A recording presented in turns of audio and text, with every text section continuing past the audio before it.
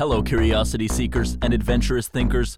Welcome to Applied Curiosity Lab Radio, the podcast for the relentlessly curious. This season, our host and Applied Curiosity Lab's chief curiosity seeker, Becky Saltzman, will be sharing the studio with ACL's chief experience producer and favorite sister, Jennifer Felberg. The lens is, and always will be, curiosity. Each week, fun, informal conversations center around one delectable curiosity bite, designed to give your brain the time and ideas to think about thinking, to flex your curiosity muscle, and maybe even revolutionize the way you think.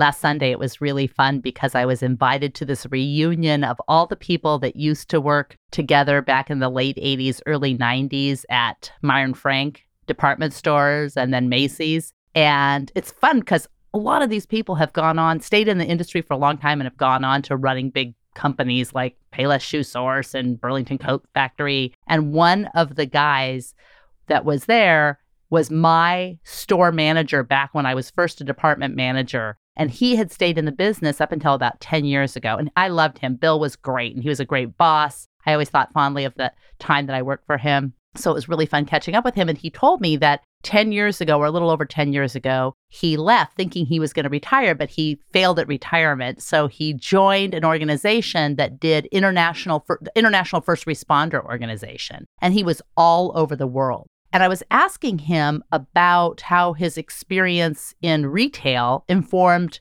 the kind of work that he was doing as a first responder in places like Mindanao in the Philippines and places in Africa, all over the world. And I remembered this story that I had read about these two anthropologists who were asked to join the UN, one of the UN or NGO organizations that was trying to contain and stomp out Ebola during the outbreak a few years back in West Africa. And the story was that there was a whole bunch of things that the native population would do when someone got sick, but it was all described in kind of a spiritual context. And a lot of the natives thought it was very primitive and didn't want to share what they were doing with the international, more sophisticated in their eyes. And the UN and these NGOs essentially were measuring their success by the compliance of the local communities to their Ebola containment and curtailment infrastructures and systems. But they never really were curious about what was already taking place. And then the people there were curious,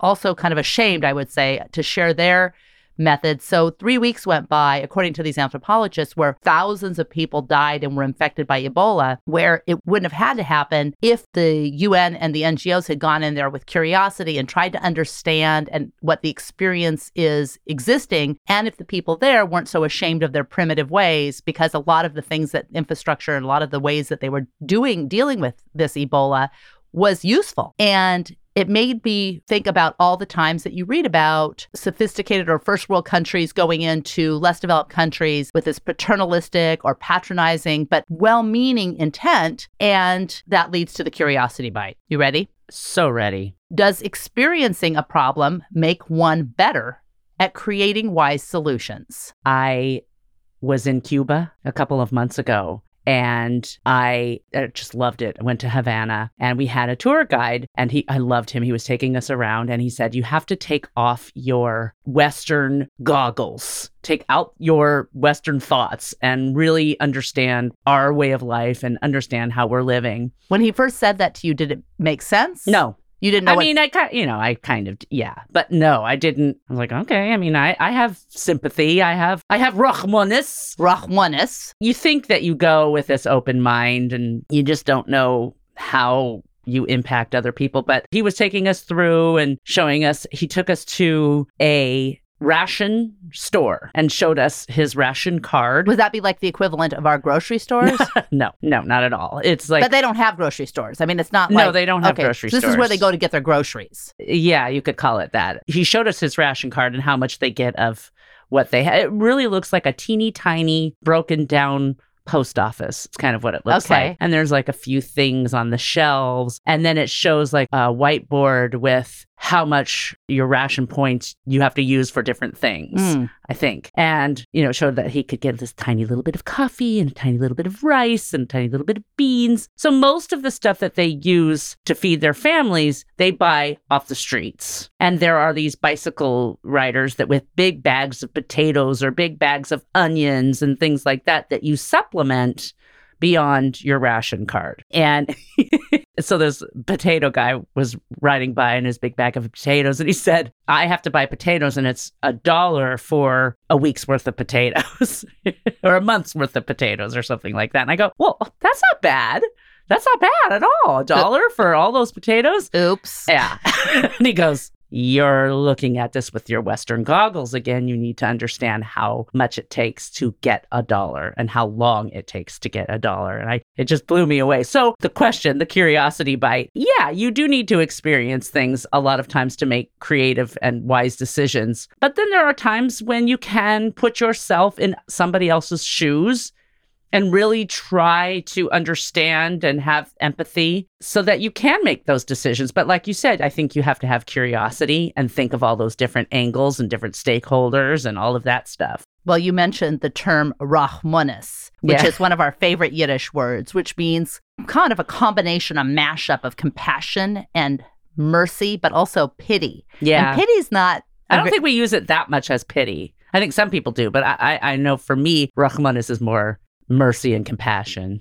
It's a positive thing. Yeah. I have rachmanis for that person. You think about the difference between empathy, which is experiencing someone else's feelings, and sympathy, which is understanding someone else's suffering. I always get those two confused, empathy and sympathy. So I'm glad you explained the two. Thank you. There is understanding a problem and there's experiencing a problem. You can experience a problem without understanding it because you're in it in the moment. Mm-hmm. And you can also experience a problem and understand it. Mm-hmm. You can understand a problem without experiencing it because you've never experienced it, but you understand it. You've researched it. You've studied it. You've interviewed people, whatever. Right. What do you think is more important? Experiencing or understanding in order to create wise solutions. Not make decisions, but wise solutions. Understanding. Understanding. I think so. More important. Yeah. What do you think? Well, I think understanding because, for example, I met Rainn Wilson from The Office. Cool. And his wife at a fundraiser. Wait, what's his name in Dwight. Dwight. Rainn and his wife, Holly or Holiday, she's from Portland. They were here for a fundraiser for their organization, Lead A. And Lead A is a organization where they go into Haiti and educate the girls and empower the girls because, like a lot of research indicates, that empowering women and young girls has a greater net impact than any kind of other social change in a country that is less developed. And they were describing how when some of these young women become more empowered or even obtain more resources, it becomes dangerous for them because it's a culture kind of like the tall poppy syndrome. The tall poppy is an Australian cultural term that refers to people who stand out for their high abilities, enviable qualities, or visible success. Rising above the pack is considered antisocial and countercultural. Tall poppies generate hostility and elicit a host of undermining behaviors to bring them down a peg. It's like, you think you're so cool, I'm going to take you down. Right. And we have that to a certain extent if people flaunt it. You high and mighty, snooty polluty. But this compelling desire to cut down high achievers is called the tall poppy syndrome. It's one thing if you feel jealous or envious of someone because the way they flaunt their wealth or their resources or whatever things that they've achieved. But it's another thing if it's inculcated in the culture. Right. And you were going to go there to try to empower these young women. And what are the unintended... And you screw it all up. Yeah. What are the unintended consequences? What is the wiser solution? Just to keep everyone down?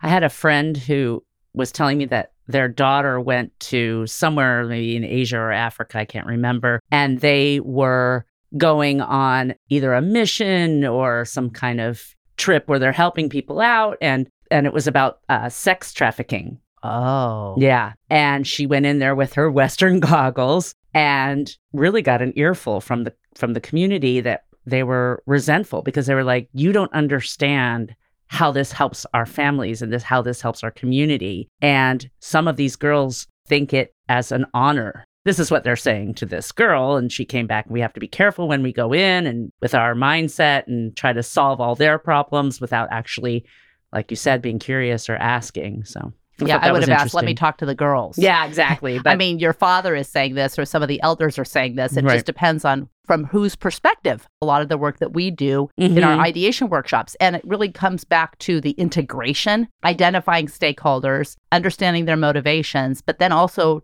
taking their perspectives. I love the example that you use with the nursing home. Oh, yeah. And I don't know if this is just because my experience or if this is universal, but if you are training to be an administrator in a nursing home, you're in this year-long program. And when you go through this year program, one of the things that the people I saw going through the program had to do was spend, I think, 2 nights and 2 days or 3 days in a nursing home and experience what the residents experience. And what did people say was the most shocking thing? The uncomfortable bed and the institutionalized way they are being taken care of. And when you call in and have somebody come and help you, it takes forever. We experienced that when we spent the night with Dad in the nursing home. And we were hearing him complain a lot. And we thought, oh, Dad, you're just a complainer. But then when we actually spent the night there, we did experience long, long wait times for the call, which I understand because I worked on the other side of it and saw this one CNA to 15 patients or 15 residents that you have to help them get in the shower, help them get changed, help them in the bathroom, give their medication, their shots. So you're pushing a call bell and they've got 3 people ahead of you. So I understand that side too. Well, I saw the other day on Facebook, someone that I know is a big political strategist, and particularly for the Democratic Party. And he posted something where he was certainly explaining and empathizing and had compassion for the homeless situation, but essentially said, this has gotten out of hand. This is ridiculous. And a call to find new government officials who can address this problem. Now, in that thread, it was really interesting because different people that work in different parts of homeless advocacy weighed in, and one person on mental illness. But the one that was most, and then some people said that I agree, and this is horrible, and we need to kick out the governmental officials because they're not doing what they need to be doing. And then one woman who is very involved, and this is her life's work, I think she works for an organization that advocates for affordable housing. So she said that you've got to read this study. Don't just put it on Facebook. You've got more power than you think, and you shouldn't just use that power by putting some post on Facebook. You should actually read this. So I said, oh, please include a link to this report. And when I read the report, it was definitely some really interesting research about the homeless situation, particularly in Portland, and how it differs from other places. But the conclusion was a conclusion that you would expect to see from an organization for whom the solution has to do with affordable housing. Then the next day, I'm talking to my friend Julie Fast about mental health disorders and the mental health community. And we were talking about schizophrenia in particular and how there's this misunderstanding when you talk about mental health within the homeless population. And you really cannot lump all mental health disorders together into one grouping. People who have paranoid schizophrenia, that kind of psychosis, you can be on drugs and you can be better than you were, but you're not going to become a functional, independent member of society like a libertarian would want you to be. It's just not going to happen. So what do they do? The reason that we used to institutionalize people is because the downside to not institutionalizing people that have the kind of disorders that cannot just be pop a pill or do this therapy or be in a halfway house, we decided we didn't want them on the streets. And then One Flew Over the Cuckoo's Nest came out and people said we cannot treat people like this, which is true. Yeah. But there has got to be some way where society decides we're either going to make decisions for people who can't make decisions for themselves. Not that they're criminal, but they can control it no more than I can become 7 feet tall. I mean, it's not going to happen no matter how much grit and hard work I have. And if we don't make the decision that the solution isn't really understanding and experiencing the difference between schizophrenia, bipolar disorder, anxiety and depression, or drug abuse, and where there's a Venn diagram where there's some overlap, then we are talking about mental illness and creating solutions that don't apply to people with schizophrenia. Right. We need to decide, do we either take care of them as a society, which may not look like liberty for them, meaning people with schizophrenia, or we don't. And a lot of these solutions are made from politicians who understand intellectually but haven't experienced it. And then there are also people who've experienced homelessness, and their solutions are somewhat myopic too. Their solutions really reflect their own unique experience. So they don't reflect a societal answer. So I'm not sure. I think that if I had to say what's more important, understanding from experience is good as long as that experience doesn't limit you to just seeing what your own personal experience and overweighing your own personal experience. It's like if you have personal experience in being homeless, you have lots of insight on the experience of being out on the street and being cold and not having the resources that you need or whatever, but you have no idea about politics and you don't have all of the experience is what you're saying. Right. And if you have the experience of being homeless because of a lack of resources, but you don't suffer from, or maybe you suffer from anxiety and depression as a result of being, which one could understand. Yeah, chicken or the egg. Right. Or maybe you were on some kind of drugs, and that's because you felt helpless, or it was or resulted in your hopelessness, or whatever it was. Whatever your experience was, it may be very different than someone with schizophrenia. And understanding that and how government works is two different things. Yeah. Didn't you speak to someone or go to a lecture about generational poverty? Oh, that was so interesting. Yeah, her name like is that. Donna Beagle, and I remember sitting in the audience, and this woman, this blonde woman with her Tahari red, I remember she had this really kind of like a gabardine red suit, and she said, I come from generational poverty. And just looking at her, I had this cognitive dissonance. It's like, wait, what? She said, meaning my parents were migrant farmers, my grandparents were migrant farmers, and my great-grandparents were migrant farmers. And I'm looking at her because most of the time when I think of a migrant farmer, I think of someone from Mexico. Oh, I was thinking of someone from I guess migrant farmers. Yeah. Yeah. That makes sense. So already I had a visual dissonance. Yeah. And then she went on to describe how the narrative of an education is what pulls you out of poverty. She said, that is a narrative to me when I was growing up that seemed like a trick. And I remember thinking, what are you talking about? And she went on to explain that when her teachers told her, you need to be in school, only your education will set you free, she knew that they were sabotaging her because if she was in school, she wouldn't be able to do the work that needs to feed her family. Right. That makes sense. They would starve. So she felt Yikes. that every time they pushed education, it was their way of saying you're going to starve. Yeah. Oh my gosh. And that is not only a lack of experience, but it's a lack of understanding. Now, I don't know that they would have had to experience her life, but they certainly had to understand it on a deeper level. They had to have Rahmanis. They did. And then, you know what got her out of it? What? She got What? Yeah. She wore a Tahari dress. Yeah. How'd she get out of it? Well, now she has a PhD, and she talks about understanding poverty. It's just, and it's not something that people talk about when they talk about diversity. You don't think, okay, I want to make sure we have X number of people who grew up below this, poverty line on our team. I mean, it doesn't. Yeah. So the way she got out of it was, and I'm trying to remember this. I'll put a link to her information because it was a very impactful speech. She was in some program. She had seen Diane Sawyer on television, and she decided she wanted to be Diane Sawyer. But she knew she couldn't be Diane Sawyer because Diane Sawyer had rich person hair. She did have rich person hair. And Donna said that when she would wash her hair in the gas station bathrooms, she just thought she didn't know that's not using good products affects. She just thought she didn't have she thought it was in her that she just DNA. Was born with rich person hair, and she didn't have a bunch of hairstylists making her hair look like you mean that. Diane Sawyer? Yeah. Yeah. And she thought she herself did not have rich person hair. I think I've gone through that myself.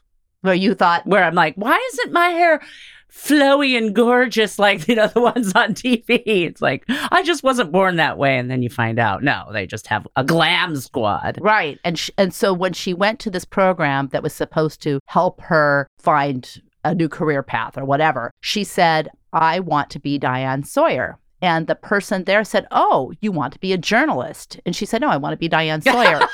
She had never heard the term journalist. Oh, my God. She didn't know what a journalist was. And that really was the turning point for her because she did not experience anything other than generational poverty. So the concept, the solution to get her out of generational poverty was so foreign. And the people that were helping her did not understand generational poverty. So it was like this you're not explaining then how she got out of it, because she wanted to be a journalist or she wanted to be Diane Sawyer. They started teaching her what it meant to be a journalist. But they started showing... She still had to pick the crops and stuff, right, to feed her family. Good question. What she said was all of these programs didn't matter until they provided housing for her. Once they provided housing, and by this time she had 2 kids, because everyone she knew had kids by the time you were 14 or 15. If you didn't, what's wrong with you? Oh. When they finally provided housing for her, that wasn't predicated on her working so many hours. And then they were able to discuss what it means to be a journalist. She said she finally had the luxury of not wondering where they were going to lay their heads each night. And she could start thinking beyond the basic Maslow's, the basic need that she needed to focus on. She never had the luxury of even thinking. Now, she didn't have a mental illness. Right. She didn't know that there was another way. So until that was provided for her, where they didn't say, you need to go to school, and she was like, okay, that's going to be... Thank you for that. They just gave it to her, no strings attached. Then she could start to dream. I was thinking about, we have a friend who has been helping, I think, someone homeless for a long, long time. And people put in their opinions and judgments, just like we all judge how people parent. But they were judging her for drinking and drinking alcohol. Well, if she's homeless and she wants to get help, she should stop drinking. And I was thinking about that. It's like, well, geez, you can't afford a television. You can't afford entertainment. You can't afford it. You're probably pretty depressed. You can't afford medication. That's the one thing you can enjoy or take your mind off of or take a little mental break from. It's like you start to realize that.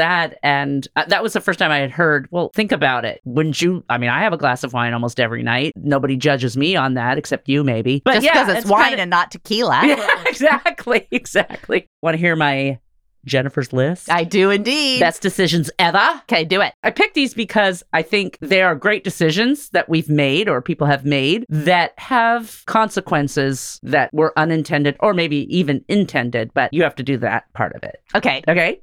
Democracy, by the people, for the people, of the people. All right. If you break that down, if you add democracy and then you add that Lincoln quote, right? Mm-hmm.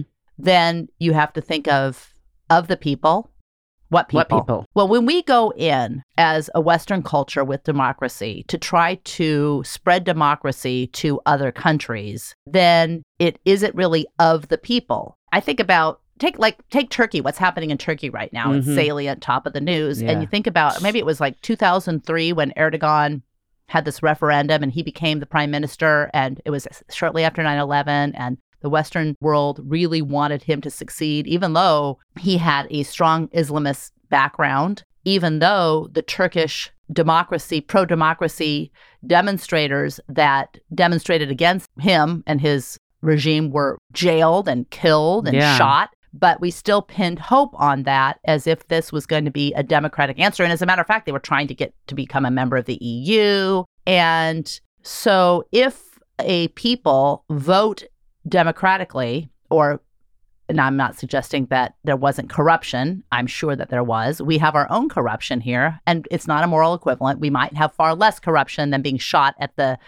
polling booths. I mean, when you look at democracy, it's never just straight up democracy. There's always some kind of even stuff ours going on. Yeah. Right. And also, we're not a pure democracy anyway. Right. I mean, people say, we don't want socialism. I said, then get off the roads. Yeah. All right. So of the people, by the people, for the people. For the people. If you break that down, it's what people, what people, what people. Mm-hmm. For the people. If you decide that democracy is best because there are people in a tribal culture that are suffering, then there will be losers and winners determined by you. Which tribe?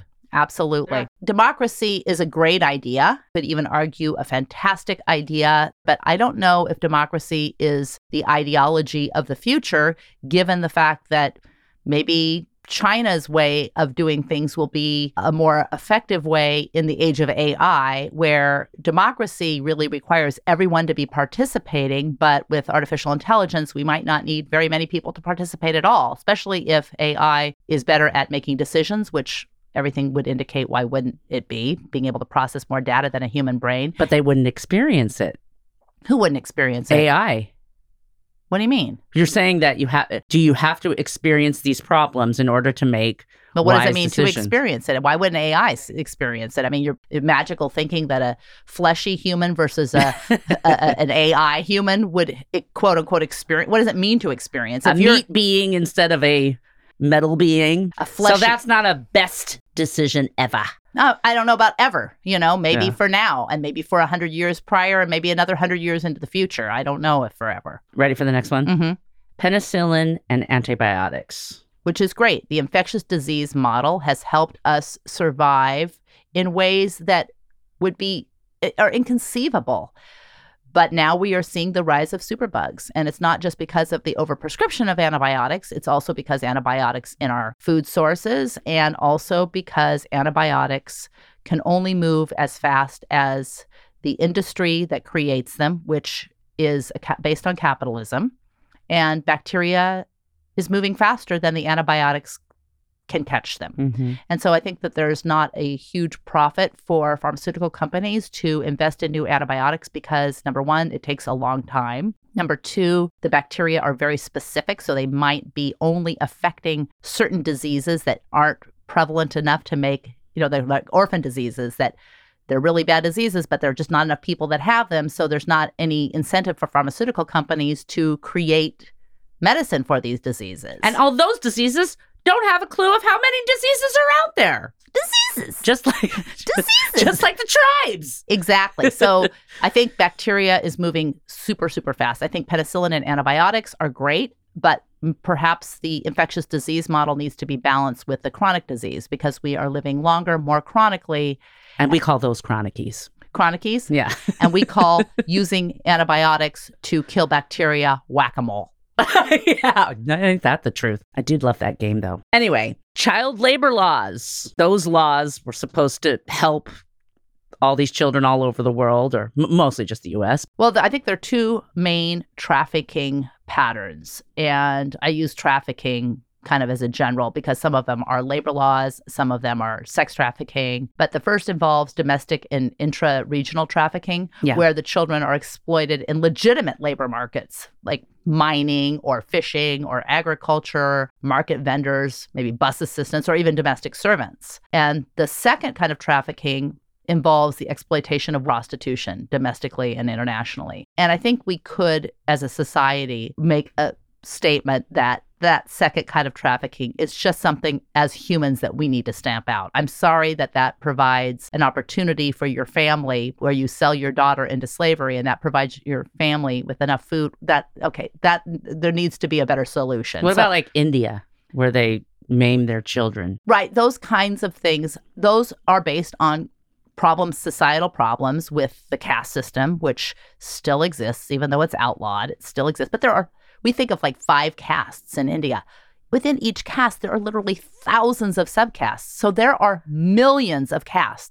I mean, I think it's very clear to say that your friend who came back with this different idea of looking at sex trafficking, I wish I could remember the exact story and even who told me this. While I'm sitting here, I'm trying to rack my brain. Who told me that? Gosh, I can't remember. But I think it's okay to say, okay, that's just bad shit that we need to. It is bad shit. But the other kind of trafficking where they're exploiting children in the legitimate labor markets, that becomes different. I think you need to look at each of those situations totally differently. So that's my answer. I think a deeper understanding, but I think it's fair to say that if you're maiming children and selling human beings to be sex slaves, I think we could make a statement that I would go out on a limb and saying, I don't need to experience that to understand that that's a problem. Now, I'm not saying I would know the solutions. I think I'm going to send you out there. I'm not saying that would mean that I would create a solution that would be knowledgeable and wise. Right. I don't know that I could create a wise solution. I could condemn it, but I'm not sure I could create a wise solution. But that is 2 reasons. One, I don't really understand it and I haven't experienced it. Yeah.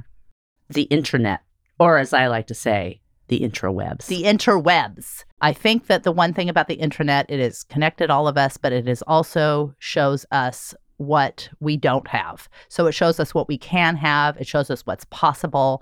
That is very inspirational, but it also shows us what we don't have. And sometimes what we don't know can be safe. Sometimes knowing what other people have is worse than not knowing what other people have. On one hand, you can be yearning for it and know what's possible. On the other hand, if what is possible is out of your reach as being 7 foot tall, then it just becomes a divider, and I think it becomes more of a negative. Income inequality is obviously something that is a challenge in society, but it's exacerbated by the fact that we see it. If we didn't see what we didn't have, if we didn't see that people that were, if we thought we were the haves, and then all of a sudden we realized we're the have-nots. Wah, wah, wah. Yes, exactly. The wheel. Oh, I love the wheel. I will just say that I think that the invention of the wheel, which I think was, and the reason I know this is because I have thought a lot about this vis-a-vis luggage. So the wheel was invented. Luggage? The wheel was invented like in 3500 BCE, before the Common Era.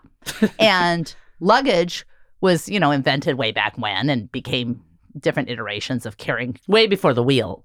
Well, yeah, if you think of like carrying crap. Yeah. But guess when the idea to put the wheel on luggage was patented? Oh, I'm going to guess like the 20th century. Absolutely. Okay, first of all, when I used to travel in the 80s for business all the time, back in the day, I would get those metal pulleys and then I would strap my luggage on. Yeah. Because you couldn't get luggage. I mean, maybe No. you could, but 1970 or 1972 was the patent for the wheel on luggage. What took so long? God, people! People. I like it now because you can spin them around and take them in different directions. Do you like the 4-wheel luggage or the 2-wheel luggage? I like the 4-wheel luggage. Because you can just push it. Yeah. I know I have a friend who said, who needs that lazy? And I thought to myself, well, technically you don't need wheels at all. But like, if you're going to have wheels, make it better than 2. We don't need remote controls either, but we use those. I know. Want to hear the last one? Yes. The light bulb. Okay. My least favorite. Why? Because before the light bulb, we'd only work when it was daylight. And now because of the light bulb, we have to work a lot longer. It's all because of the light bulb that we have to work so hard. Damn that Thomas Edison. Well, I love this book, How We Got to Now. And I guess it's also a PBS special, and I watched one of the episodes. I don't recommend the documentary, but the book is really good. And they were talking about how Thomas Edison really didn't invent the incandescent light bulb. There were all kinds of patents and inventions. And his contention in this book is there's no lone genius. All these inventions are iterations. But in this one in particular, he was talking about how Thomas Edison was a great marketer. He paid journalists to talk about his inventions. And when he had the light bulb, he created this whole extravaganza and paid journalists to cover it. He would allow journalists to come in one by one into this private booth where he had on a table a lamp with a single light bulb. And when the journalist would say to him, how long does this light bulb last? He'd say, practically forever. And then when they would leave, right before it blew out or went out, because it lasted maybe a couple of minutes, he would like secretly screw in the next one and then have the next journalist come in. I mean, don't you think most inventors that are famous for their inventions, there's probably like 5 people or 10 people walking around going, damn it, I'm the one that came up with that. He just took all the credit. Oh, for sure. I mean, and that's documented, but also inventions are iterations. All right, ready for the sort of fact? Wait, hold on. Yes. All right. This has been a really interesting study, and you can guess where it came from. Let me think. P-U. No. What were we talking? T-P-U. Turkish prestigious university. Is it Turkey or Turkish? Well, there's 2. It depends on what side of the country. They had the civil wars. The Turkish one is more delightful. Okay. This is Turkey prestigious university. They interviewed 3 sets of people who had experienced problems, people who understood problems, and people who created solutions. And all 3 suggested that their experience or their understanding or their solution would be 98% more effective than someone else's. Thanks for listening, and I really hope you enjoyed the episode. Before you take off, I have a few more things to let you know about. 1, you can find show notes for every episode of ACLR and links to all resources mentioned at appliedcuriositylab.com/blog. It's there that we'll wait to read your answers to each week's Curiosity Bite. 2, in order to avoid missing curiosity-bitten conversations, subscribe to Applied Curiosity Lab Radio on iTunes, Stitcher, Spotify, Google Play, and all the other spots that podcasts hang out and wait to be discovered. Toss up a review, especially if you have nice things to say. Finally, for all things Applied Curiosity, including information on workshops and your free membership to the Tribe of the Curious, go to appliedcuriositylab.com. In the meantime, elevate curiosity.